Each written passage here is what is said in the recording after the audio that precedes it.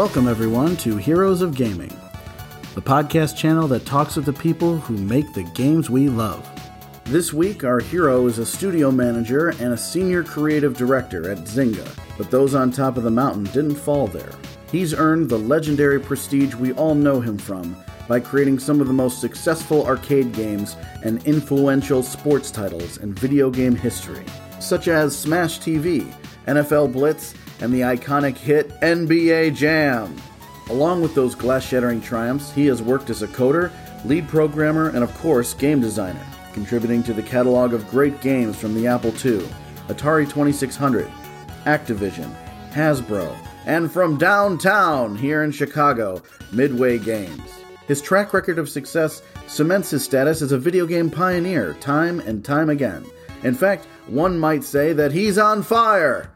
Mark Turmel, thank you for being here. Well, that's quite the intro. Thank you so much. I feel like almost like the grandfather of video games, kind of looking back from the start till today. It's been quite the journey.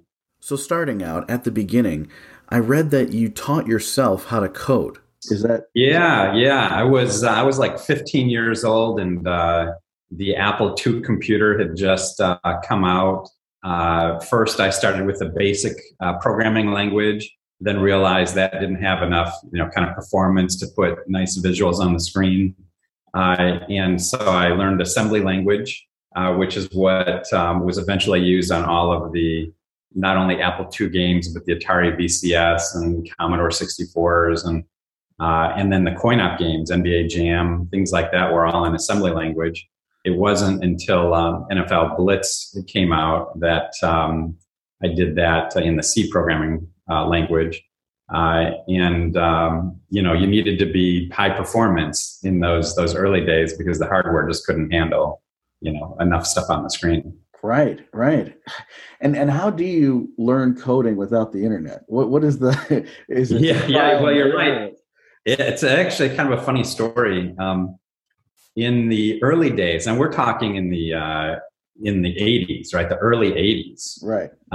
There were magazines that inside the magazine, somebody would write an article and they would literally paste the code line by line of like, okay, this is how I made, something blink on the screen.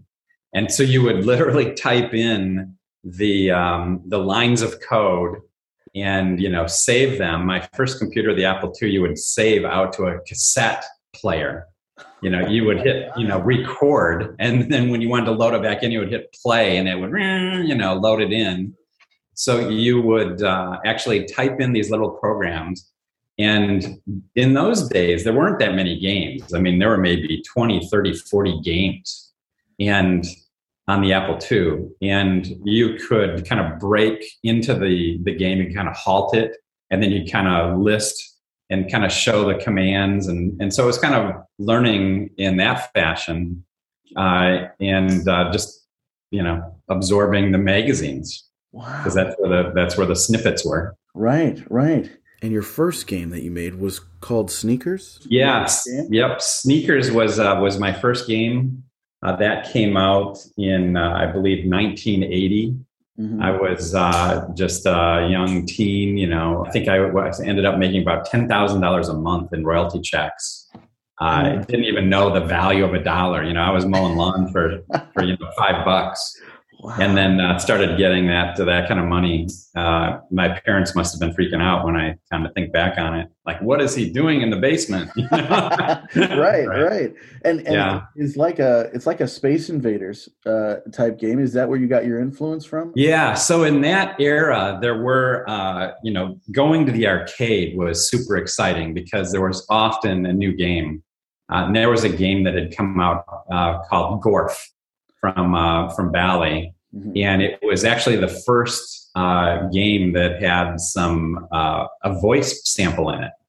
Like the character, I don't remember what he said, but, would yell or scream or something. And, but it was kind of a shooter. You could, go left and right. And so I kind of got the idea to do, a game that a la Space Invaders or Gorf, where you kind of shoot up in the air. and then just kept creating little, waves of bad guys, Wow. with different behaviors. And the pitch. I mean, how did you send this game after being created? Yeah. Yeah. So I actually made the entire game, start to finish. Title page. Sounds, and there was a new company around that time called FedEx, and so I drove out to the airport, found this FedEx place, and I was in Michigan. Bay City, Michigan is where I grew up. Oh, and Ypsilanti, Michigan for me. Okay. Yeah. And so I paid $40 to put it into an envelope and send it out to this company. I didn't know how to copyright, or I just took a trust in this company that had a few games had come out. Sirius Software, SIRIUS. They had a game called Space Eggs that was big, and so I sent it, and then the guy called me the next day, or it took 2 days for FedEx to get there. Right. And he called me, and he was like, "Holy cow! Let's we're going to sign you up and give you a royalty right now, and we just need to add some copy protection, some disk protection where people just can't copy it." And so they said, "Here's what you need to do to add that." And then they started putting it into Ziploc bags, and they made a package for it and sent it off to the Computerland stores and all these kinds of things, and then just started sharing in the profits with me. That is fantastic. That's so exciting. So, so then after this big success, did you go right into video games, or you went to college to try to learn more about the process? Yeah. So I was. Was already working on my second game. The first game, they gave me a 25% royalty. The next game was called Beer Run. I had a 28% royalty, started making money on that. And I had started going to the community college when I was 15. And so I ended up graduating with an associate's degree when I was 18, and went off to Ferris State University, which is in Big Rapids, Michigan there. Of course, yeah. So I was only like 18, but went there and started, went through the first semester. And in the middle of the second semester, I had an offer from Sirius to move to California because they were going to get into the Atari 2600 VCS cartridge business. Activision had spawned from Atari, and they were killing it. So I flew out to Sacramento, 18 years old, kind of just moved, up and moved, and never looked back. Wow. Never looked back at school. Wow. Oh, that's incredible. And then the one of the big games you eventually made for the Atari 2600 is Fast Eddie. Was that? Yeah, that was my first game. I made a game, Fast Eddie, that was kind of a ladders and kind of a Mario Brothers left and right. Mm-hmm. Then I did a game called Turmoil, and both of those were big hits, selling I guess it was about 1 million units in that era. They only took about 6 or 8 weeks to develop. Those games only had like 128 bytes of RAM and 4K or 8K EEPROM. So it wasn't much, but you could jam a lot of fun into that. And I loved the Atari VCS, the joysticks and whatnot. And so I thought that was I thought it was the future. It was the Atari 2600 was really on fire. Developers were trying to get into it, but there weren't that many. Eventually, Activision hired us. There were a few young kids in the same boat as myself, and they started a design center there in Sacramento. And because there were so few designers or engineers on this stuff, I remember they would fly us to CES at January and summer CES, and we all had to be on different flights. because they were afraid, like if the plane crashed, you know, like it would ruin it would ruin their business. So it was that kind of crazy. And then of course, you know, the video games, you know, crashed and died, you know, shortly thereafter. We literally thought video games might be a fad. Wow. Like, you know, not here to stay. And I remember, I don't know if you've heard this story, but it's a pretty entertaining but ugly story for me. When I was, you know, 17, 18, I got invited to Steve Wozniak's wedding. Really? And, you know, he was one of the, you know, co-founders of Apple with Jobs. Right. And I thought, well, this is weird. I mean, why am I being invited? But I went out to Los Gatos, is where he was having, you know, up in the hills in San Jose area, in the Bay Area, had this wedding party. And so I get up there, I drive, I bought a new red Porsche with some of my money. I drive up into these hills, and it's like a big event, you know, hundreds of people. Yeah. And so I just started, you know, wandering around and wasn't sure why I was there. Eventually I met him, and he came up and he said, hey, the reason I invited you and others is I wanted to, you know, kind of honor the burgeoning Apple community of, you know, developers and, you know, these people that are publishing software and making things. Wow. He said, I was in a Cessna airplane accident. He was learning how to fly, and he broke his leg, and he was hospitalized during his, you know, first days of recovery on his leg. And his staff brought him an Apple II computer, and he played some games. He said, so I played your game Sneakers, you know, while I was laid up in the hospital bed, and I really, you know, loved it. And so I wanted to make sure you were here. And so enjoy yourself. Wow. And so I thought, okay, that's great. Now I understand why I'm here. And so I'm at this party, and this guy walks up to me, and he says, Mark Turmel, he said, Bill Gates, love your games. And, you know, he did Decathlon, which is, you know, in a flight simulator, you know, that was the first things they did. Yeah. And he said, I've started a small company up in Seattle. Would love to have you come up and, you know, join us. And I said, dude, you know, the Atari VCS is where it's at. I just started making 2600 games. And, you know, this is the future. What are you doing? And he said, I'm working on Tiny Basic, which is like the programming language. And this is, you know, before DOS, before, you know, they signed a contract with IBM and all this. And so, you know, after about a year, I realized, hey, you know, this is like maybe that was maybe a mistake, because the video game business began to crash. And then, you know, everybody at Microsoft, you know, from the janitor on up, you know, was, you know, became a multimillionaire with short order. And so the story kept getting worse and worse as I looked over the years, as I couldn't even tell that story. I didn't even tell that story for probably 15 years because it was like, oh, what a mistake. Right.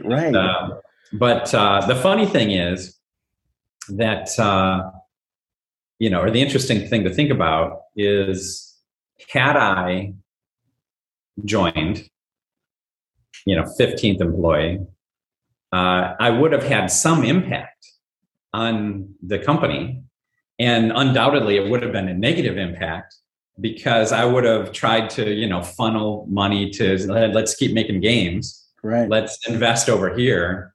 And I would have inflected the company, and it certainly would have been more negative than what, you know, the positives that happened. And so who knows what could have happened? You know, Apple might have dominated them back then, you know? Yeah. But wow. Yeah, it's, you know, I guess, what do they call that? The butterfly effect? Yeah, totally. That's such a fascinating. Yeah. One choice, and, you know.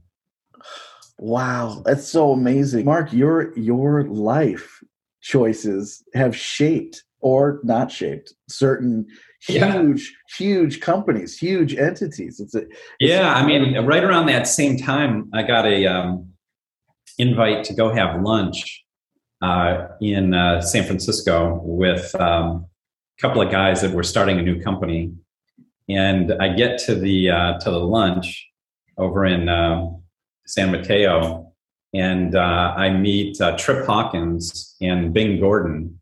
Those are the founders of EA. Yeah, EA. And they whipped out this, album cover. They had Bill Budge, who was doing this pinball construction set, and they said, "Hey, we're gonna totally change the way these designers are represented and how these programmers are represented, more like album cover, rock star type things." And they were starting this new company. Asked me to join and make a game for them. And I turned them down. I said, no, the VCS is where it's at. It's like 4K. I can do a game in 6 weeks. And yeah, it's true. But probably 6 months later, it was difficult to even find work with the video game industry, disintegrating. So what did you guys do? Yeah, so I eventually, when the video game business did fall apart, then I was in Sacramento. I was working on a couple of projects, Fast Tracks, a slot car construction set I did on the Commodore 64. A couple things like that, Toy Bazaar. I got a phone call, and Tom Zito was a guy in the Bay Area who had founded a group that it was really interesting technology. It was VHS player that everybody had it in their homes. Right. And they had a piece of hardware that would take each field of VHS, data coming in, because there's 60 fields per second, on video, on tape. And they could encode each field with an ID, like track 1, track 2, track 3, track 4, back to track 1, track 2. So you could have reduced frame rate, but they had this, kind of frame store. They would freeze what was coming in and just keep that frame on the screen until the next ID came in that matched the one they wanted. And so it opened up this new type of style of interactivity. I started working on a Police Academy interactive movie. We did this Night Trap where... Night Trap's pretty famous, yeah. Yeah, Night Trap. There were cameras in every room of a set. I went down there. We could then, with a controller on this new device, this new game console, you could switch to different, cameras, and then that data would come up. So all the data is coming on the VHS tape, but it's just you choose which track to look at. Look at the bedroom, look at the bathroom, look at the kitchen. Sewer Shark was another game that had some great effects, kind of Hollywood starting to get into the mix. Flying down a tunnel, shooting things left and right and branching to that track. So I was really David Crane, Rob Fulop, who did Demon Attack at iMagic, and myself were kind of the game guys inside this project. Hasbro funded it. So I was a big evangelist for this tech and this entertainment. It's awesome. But then Hasbro, I guess, as I understand it, the chairman of Hasbro, Stephen Hassenfeld, he got ill, and he came in and said, look, I need to kind of button up the projects that were his babies, that he had kind of maybe even gone against the board on, hey, we're going to invest money in this and this. Right. And so he shut down the project. And that is when I looked at the landscape of the video game business. And the NES had already been out for a couple of years and had started to, there were a lot of developers for the NES. And I went back and I said, well, I've always wanted to do coin-op. And so I instead joined Williams Electronics, which was, Williams, Bally, Midway eventually, and started my coin-op career in Chicago. Wow. So you decided to do that, flew to Chicago, made a home base in Chicago, and it was one of the, and I read this, I don't know if it's true, is one of the first hires you made, John Tobias? Yes. Yeah. That's incredible. John just recently left working with me here at Zynga. He's at Warner Brothers now, but he's an incredible talent. And so, John was just a young, whippersnapper, coming into Williams. and did some incredible art. When you joined Midway, your first kickoff is the hands-on, no holds barred, do or die adventure, Smash TV. Yeah, this is such an awesome title. I mean, it's like it's like Running Man, and it's got the RoboCop references and. Yeah. I mean, I love Smash TV. So my favorite game of all time is Robotron. Of course. And so, I would play that in the arcades. So I came in, even when I came in to interview with Williams, and, met, Eugene Jarvis and, a few of the guys, I said, I want to join and revive the dual joystick, mechanic. Because that was, I think Robotron came out around 82. And so this is now 89 or 88 when I kind of came into interview. And I said, I want to revive that. And so, I got hired. I came in and I was like a kid in a candy store because they had this hardware that was so strong compared to what I was coming from, like this VHS Nemo, the VCS prior to that, right? Commodore 64, all that kind of stuff. And so I could turn on more, sprites, more objects, more bullets on the screen. And I kept, turning more stuff on, trying to bog it out because I knew we needed to be 60 frames a second. Right. And so I just kept trying to bog out the game and I couldn't do it. And so it was an amazing time, just loving the tech, the engine, and we had it's a small studio, 20, 25 guys, some hardware guys, of course. Mark Lafredo was a genius on the hardware side, and there were 3 or 4 games that started out because I came in right at the end of NARC. So NARC had just shipped. The team was going to, break up and do a few different games. And so I came in at the same time where, okay, we're all going to start on new games.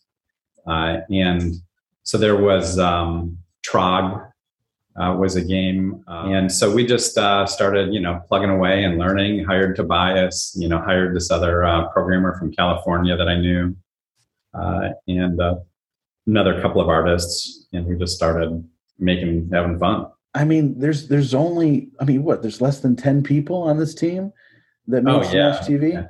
Yeah, 7 or 8 guys. And it's kind of a fun story. The games had gotten rid of free men, like earning a free man every 50,000 points, So I wanted to revive that, have that stuff going in, different power-ups. 4 or 5 months into the project, maybe 6 months into the project, things are good. Mutoid Man's great. There's lots of blood, I'd pull Eugene in and say, what do you think of this? And he'd say, more blood, Yeah. And, but the chairman of the board, Lou Nicastro, he came in to do a tour like he would do once in a while. And he walked around to the different games in development.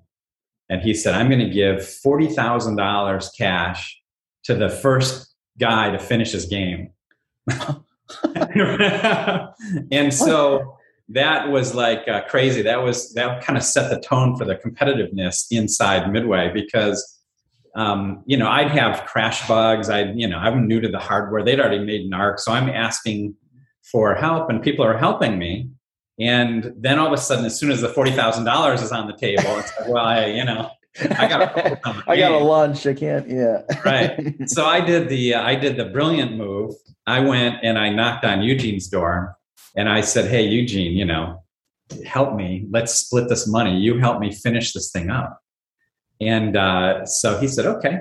And so he did the last couple of boss monsters, couple of the mechanics.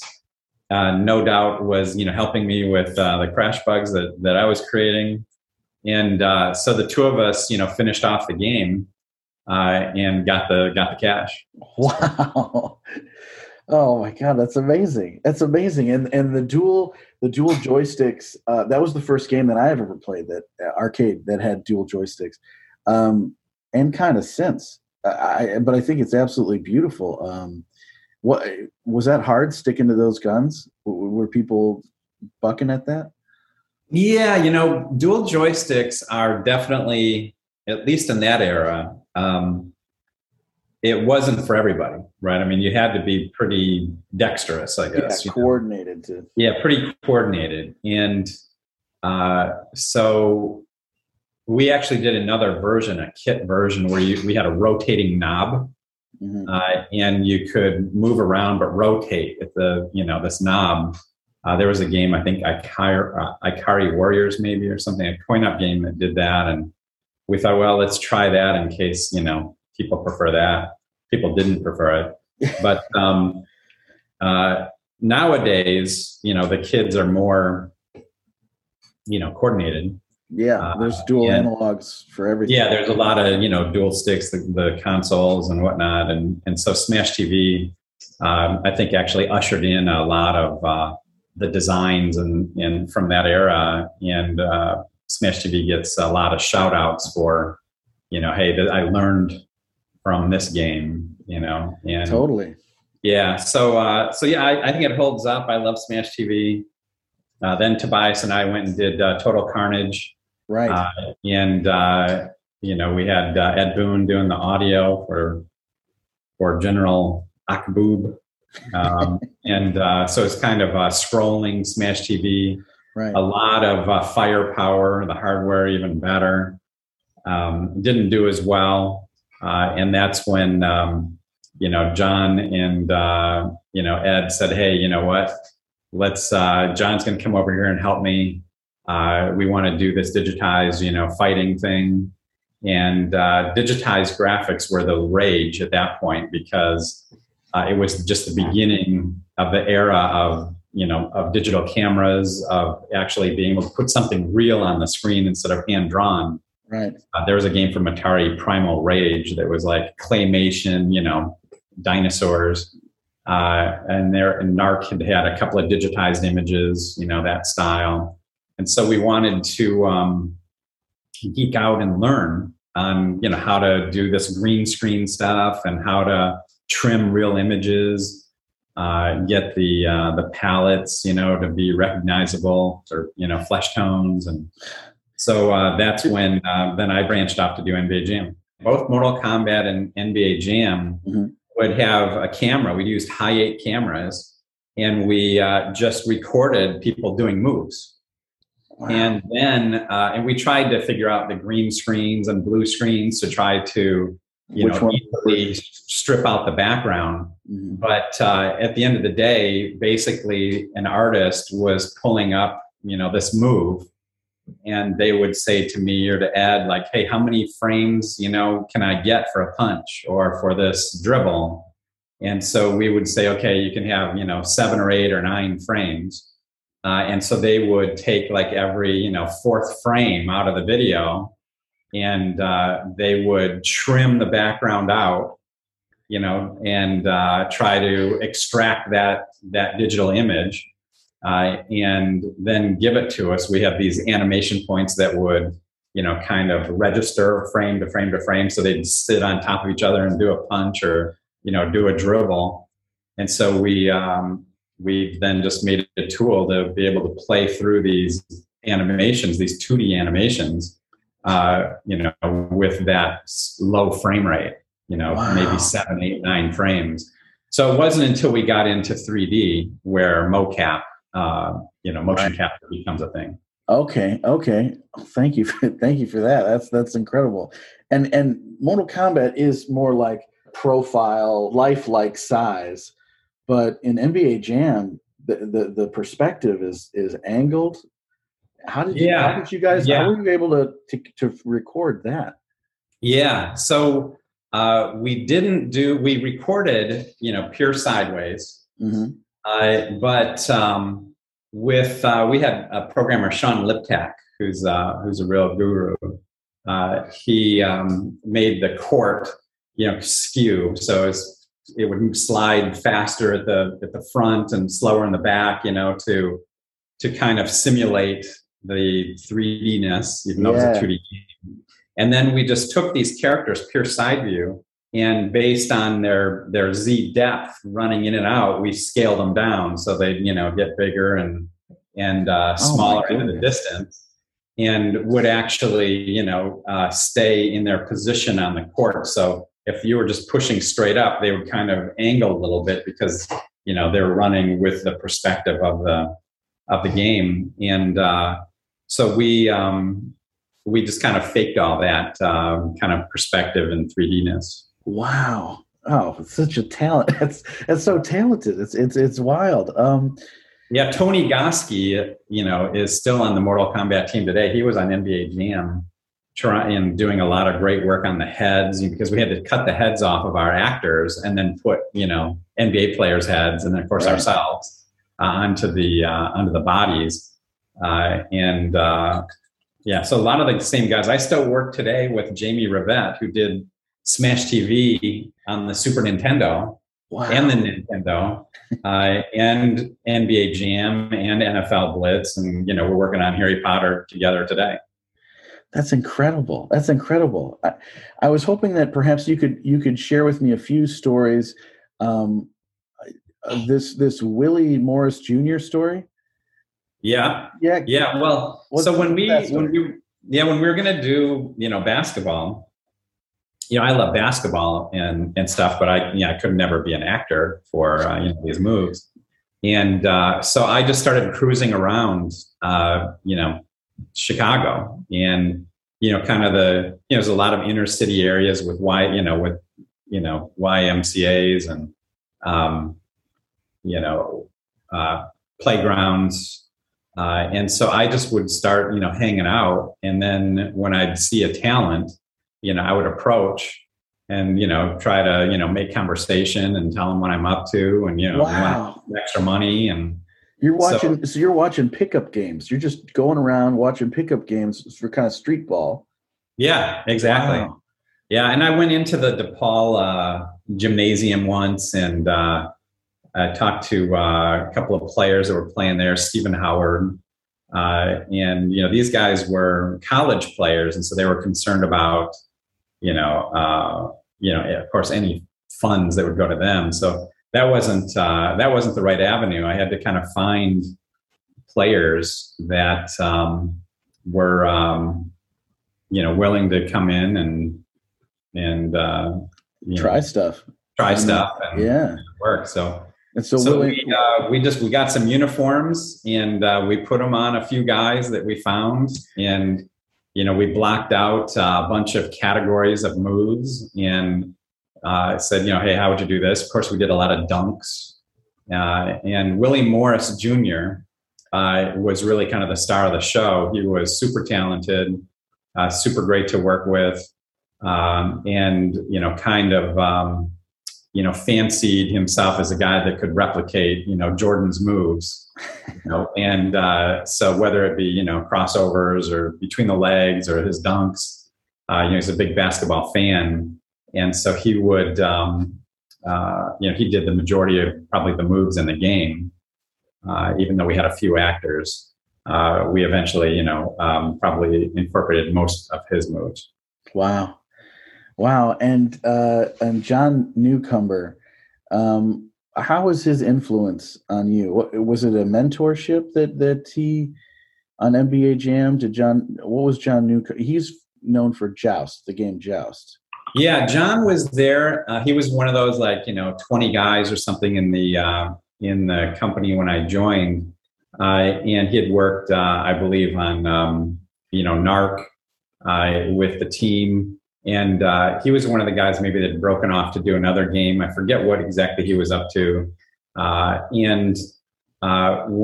he was kind of in the early stages of all the digitized graphics with Jack Hager, because they had done this for NARC, trying to get some digital images onto the screen. And so he was aware of the cameras and kind of the blue screen and what tools. There was this special Targa hardware that could, freeze the video and, trim things out.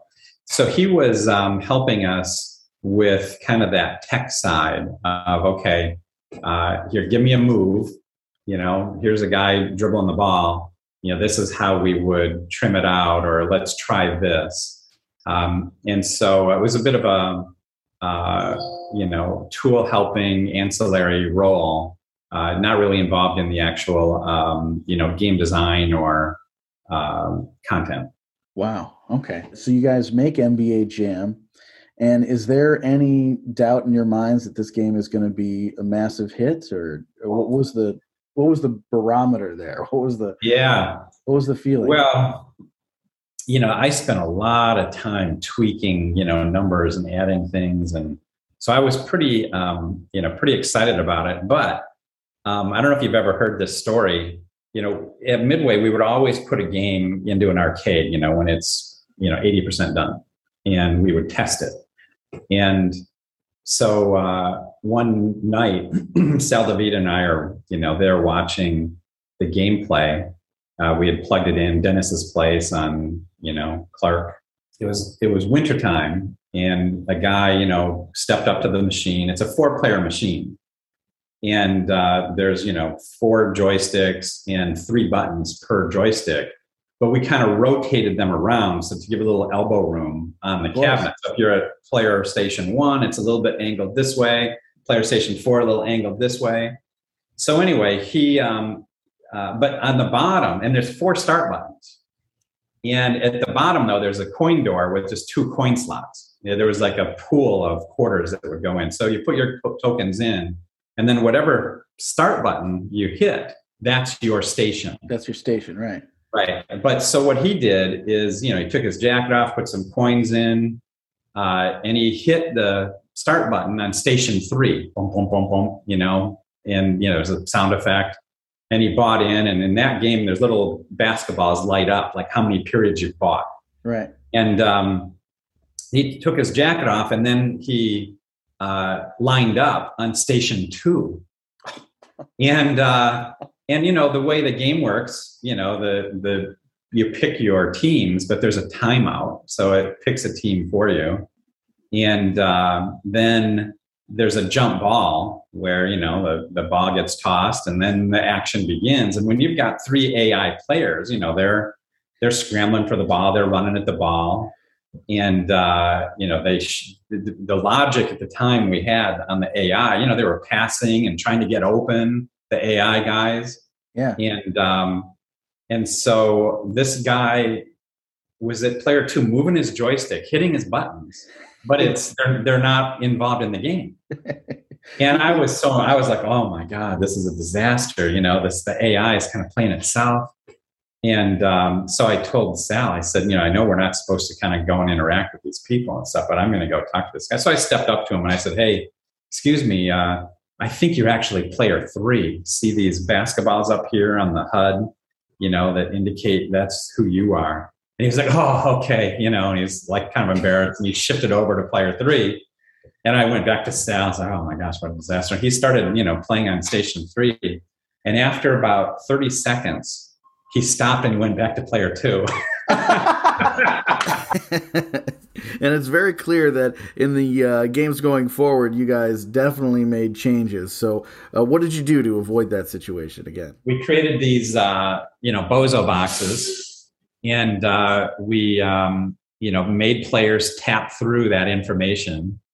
We colorized, the turbo bars and to your shoe colors. Right. And we even put in arrows for, you are off screen, this is you, player 2, we went overboard on over communicating, who you were. And it was needed, the game is moving so fast. But in addition to that, we also reduced the AI. So if you're in NBA Jam and you pass to your teammate who is running around, he's like, he's running left and right. And if you pass to him, all he does now is do a beeline for the hoop to do a simple layup or a dunk. It doesn't, if you pass to him, half court, back court, at 3-point line, he just does a beeline right for the hoop. He has no logic once he owns the ball. Right. And that was necessary because when prior to that, he's juking and spinning and going up for jump shots wherever he wants, when he thinks he's free. Yeah. And so it became like this thing where they're just playing too much on their own. And so now we dumbed down the AI to make sure that players understood, who they were. I mean, yeah, you got to make it, you got to make it idiot proof for especially. Yeah. You're right. With all the movement in the game, it kind of feels like you're playing. It could because you just don't even know. You can get lost. But kind of circling back to your question, though. Yeah. In that first test case, also didn't have all the stats for the players. So I remember a couple of kids. One guy picked Stockton. Another guy, had. Shaq. And he said something like, don't even put it on the ground next to Stockton. He'll take it every time. Don't even walk by me. And I'm like, oh man, these players are all the same. Like we literally had, no distinction.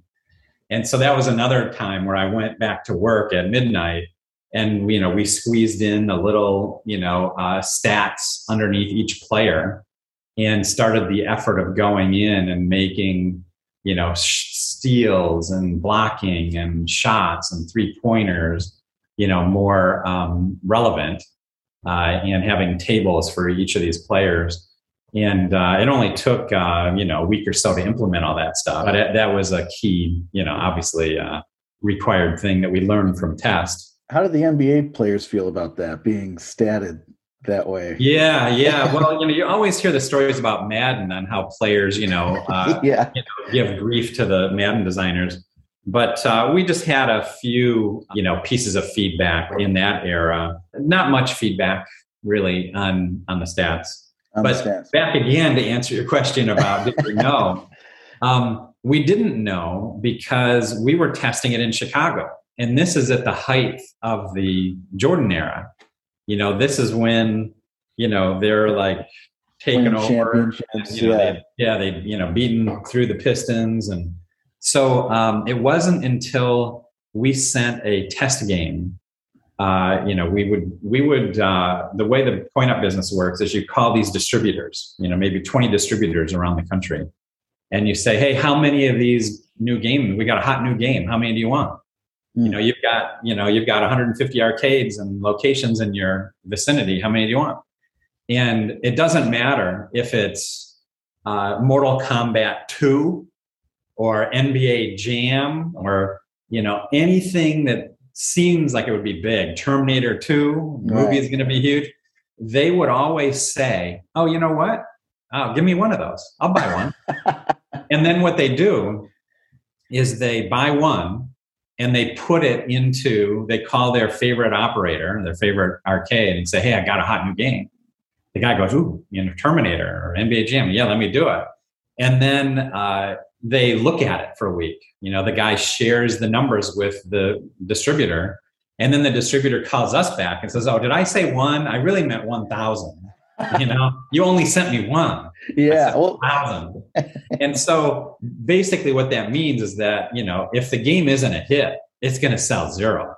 You're going to sell 50 units. Wow. And so it's all about the cash box. So he bought one, put it in an arcade in Westwood, which is the UCLA, kind of campus in LA. And I flew out and I went into the arcade in Westwood and I watched.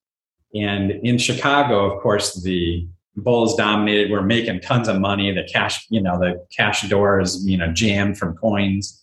But when I went into Westwood, the Lakers, it was the same crowd. Players were there, but it was all about the Lakers.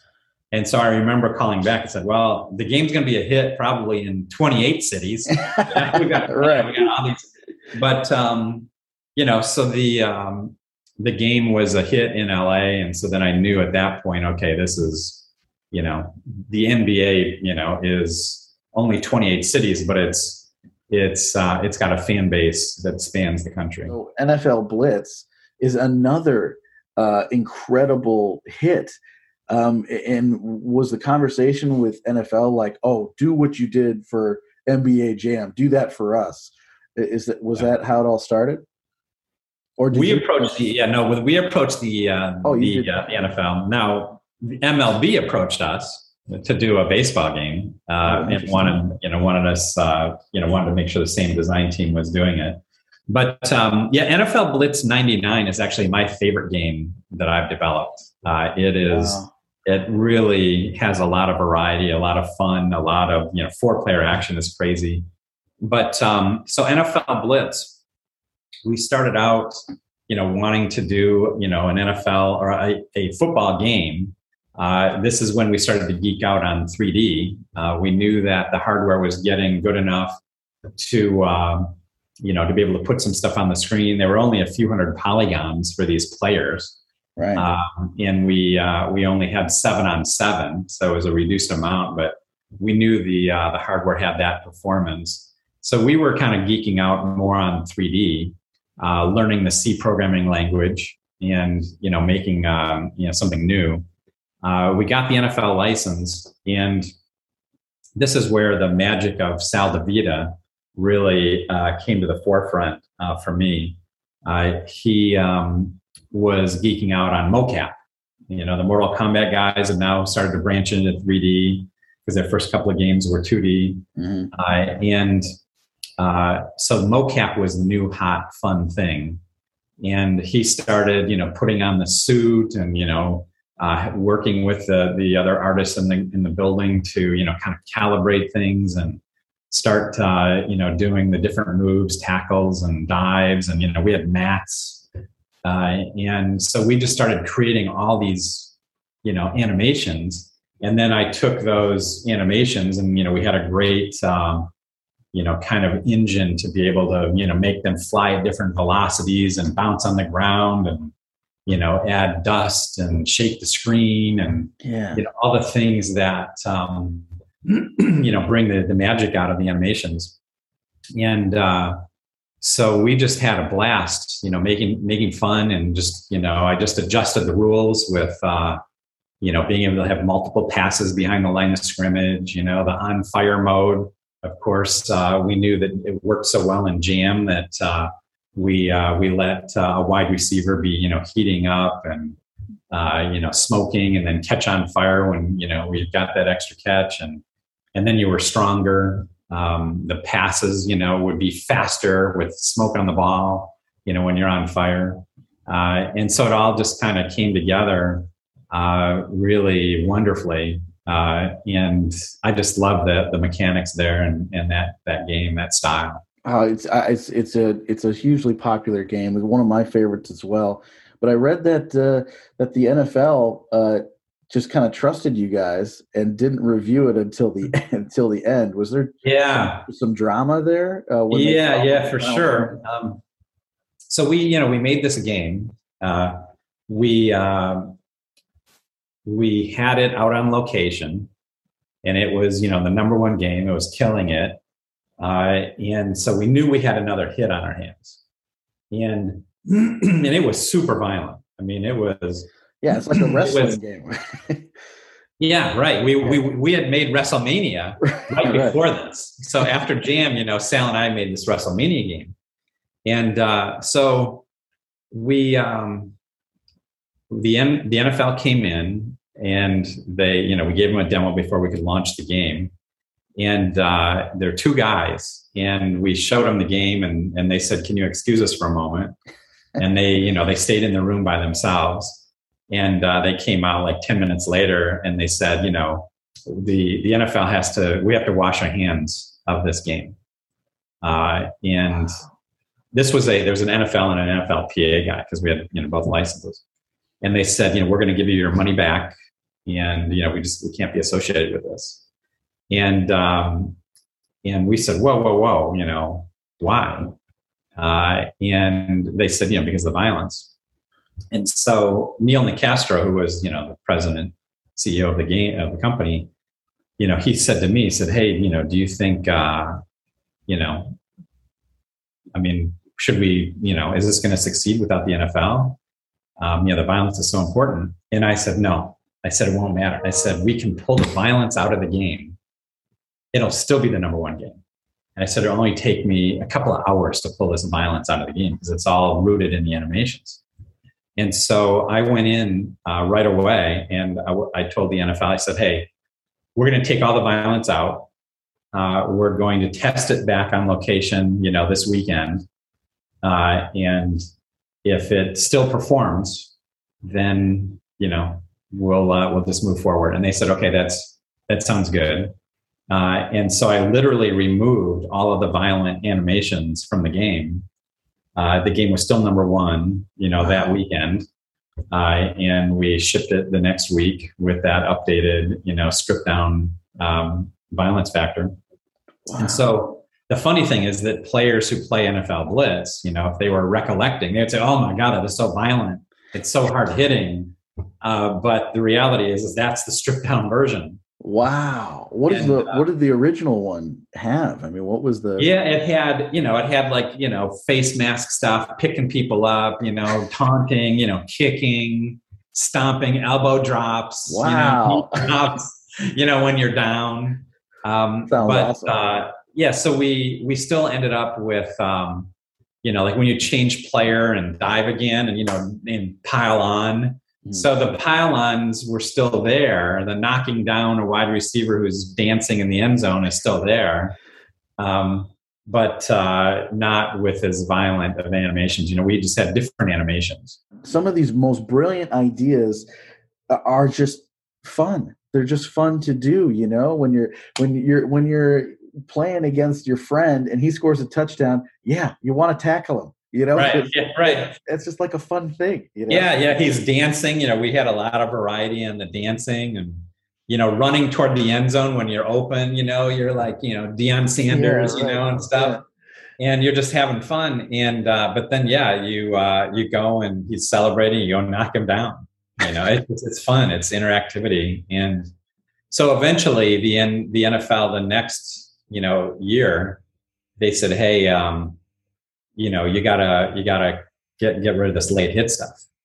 And I'm like, late hits. I mean, that's like, it's so important. Yeah. And I said, how about this? I said, how about if we get rid of it, but we add a secret code that allows it, but just for like 1.5 seconds after a play is over, like end zone, line of scrimmage established, 1.5 seconds. And they said, okay, secret codes, because they knew secret codes were, that was big in the heyday. Totally. Yeah. Yeah. And so we did that. And the secret code was like, tap any button on the control panel, And so the next iteration was still like 1.5 seconds of interactivity time was equivalent to what we had originally, because originally the window did close down as well. And so Blitz 99 continued with the mayhem, and some of the animations eventually made it into Blitz the League. Once the NFL removed the license from us, a few years later, then Blitz the League, pulled back some of those animations. I don't know if you ever saw that game. Yeah, console. Absolutely, yeah. But that was really over the top with Crunch and Bones. Yeah, for sure. And I also saw your name credited as a thank you, special thanks as well for Mortal Kombat 2, 3, and 4. Why is that? Did you actually contribute to those games? Not really. It was a real competitive, atmosphere in there. But Ed Boon and I we're good buddies, and we would just lean on each other for feedback. Hey, check this out, try this. Ed would do VO even in, our early games.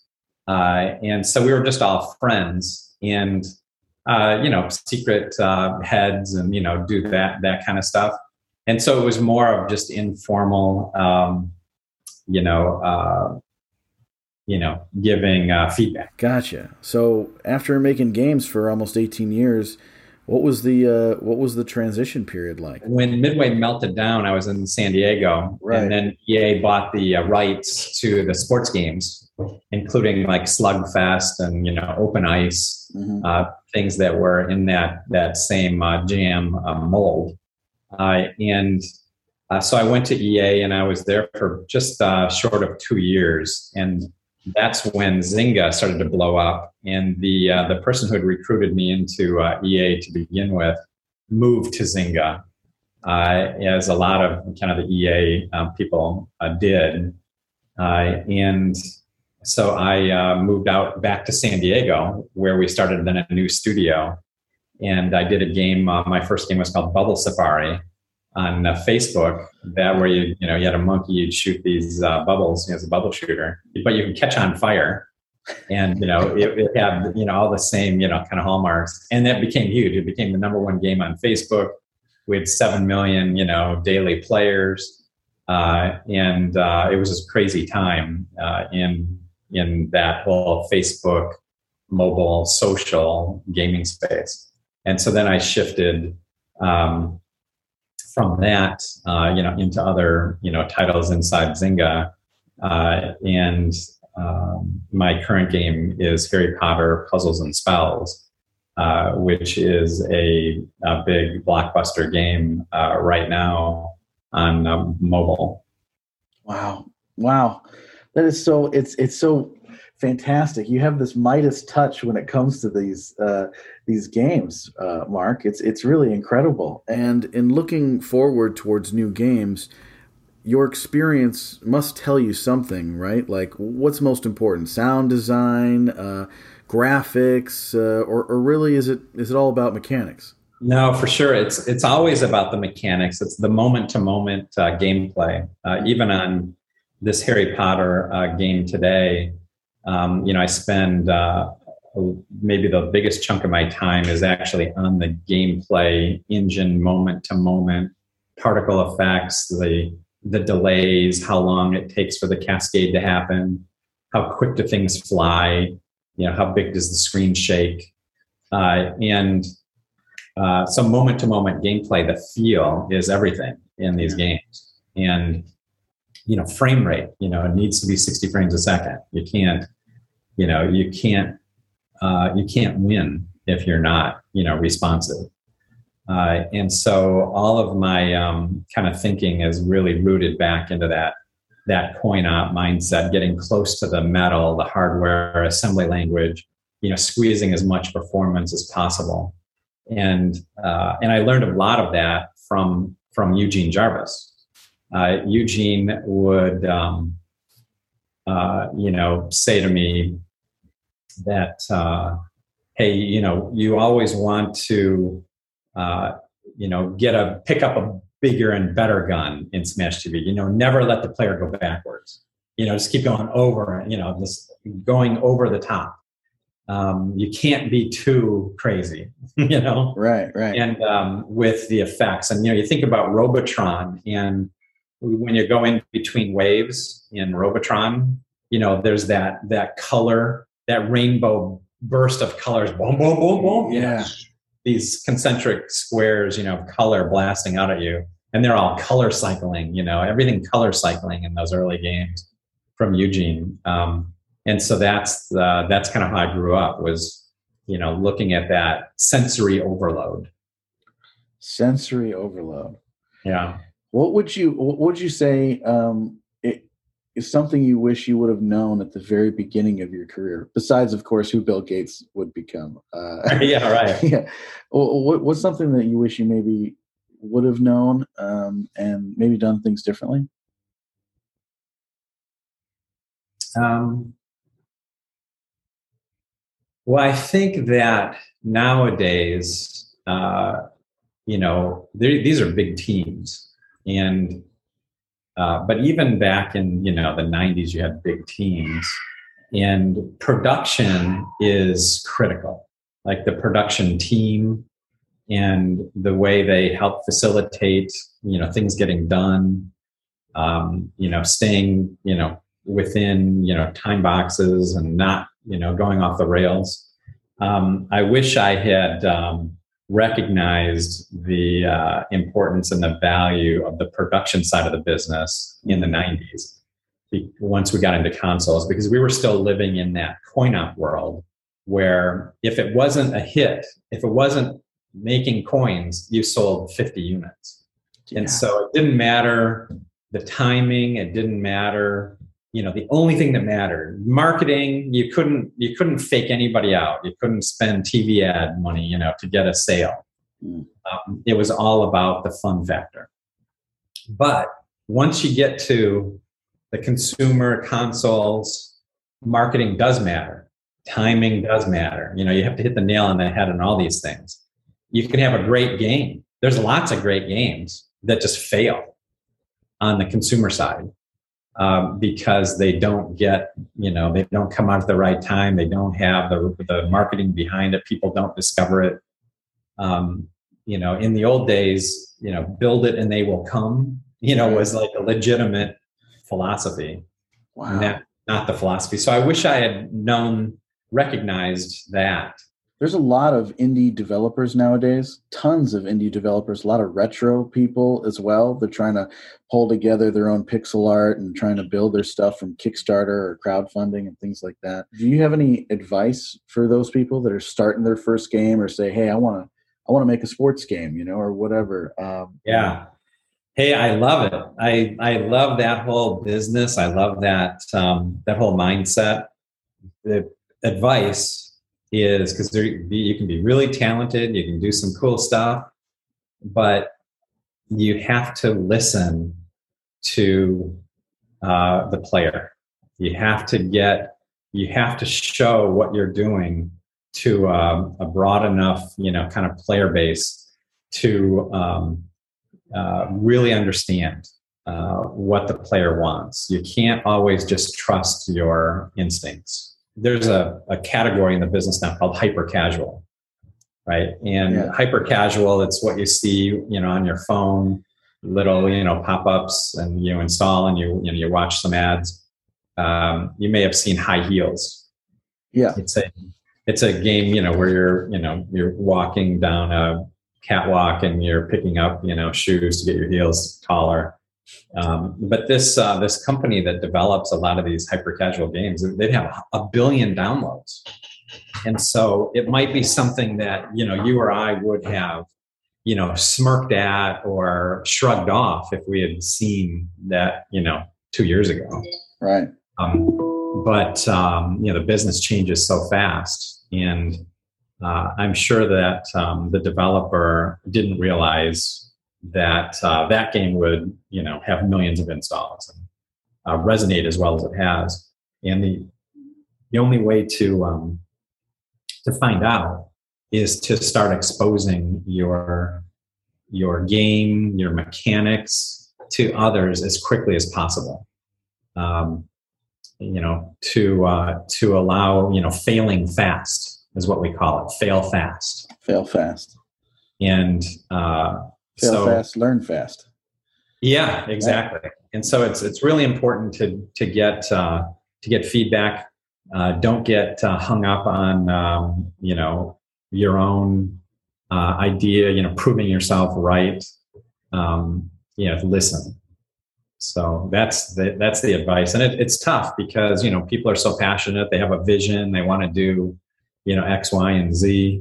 But it might be that only Y is the thing that's going to resonate. And so you need to figure that out as quick as you can. Right, right. Another piece of advice is to don't go wide. Start with the mechanics before you start talking about the intro scene or these other layers and visuals that would go into the game. Make sure the mechanic is fun. Start with that. Do you long for that return of the arcade, the coin-op games, or have we, has that era passed us? Yeah. Well, Eugene is still killing it on that. I walk into arcades now or entertainment centers, and it's all raw thrills. Right. So it's very exciting to see what they've accomplished. It's the licenses. Pinball is a good example. I mean, that stuff is here to stay. There will always be room for some of that entertainment. Do I long for it? I did, but honestly, what drives me or excites me today is when you've got millions of players that are giving you data every single day with what buttons they're pressing, how they're behaving and interacting in a game, the psychology. There's a lot of learning on just the psychology of players, and so I feel like I'm in an incredible spot to be learning today versus the coin op where you'd put it out there and unless you're going to connect the internet to it and try to get some data, it's just a smaller amount. You can't really react to data, and so I don't long for it as much as I did maybe 10 years ago. Wow. And this Harry Potter game that's coming out, is it something we can download soon, or is it something? No, it's out now. It's been out for several months. Oh, okay. It's Harry Potter Puzzles and Spells. It's a mobile game on iOS, Android, Kindle. You can play it on the web as well. And it's a license, of course, with Warner Brothers and the Wizarding World.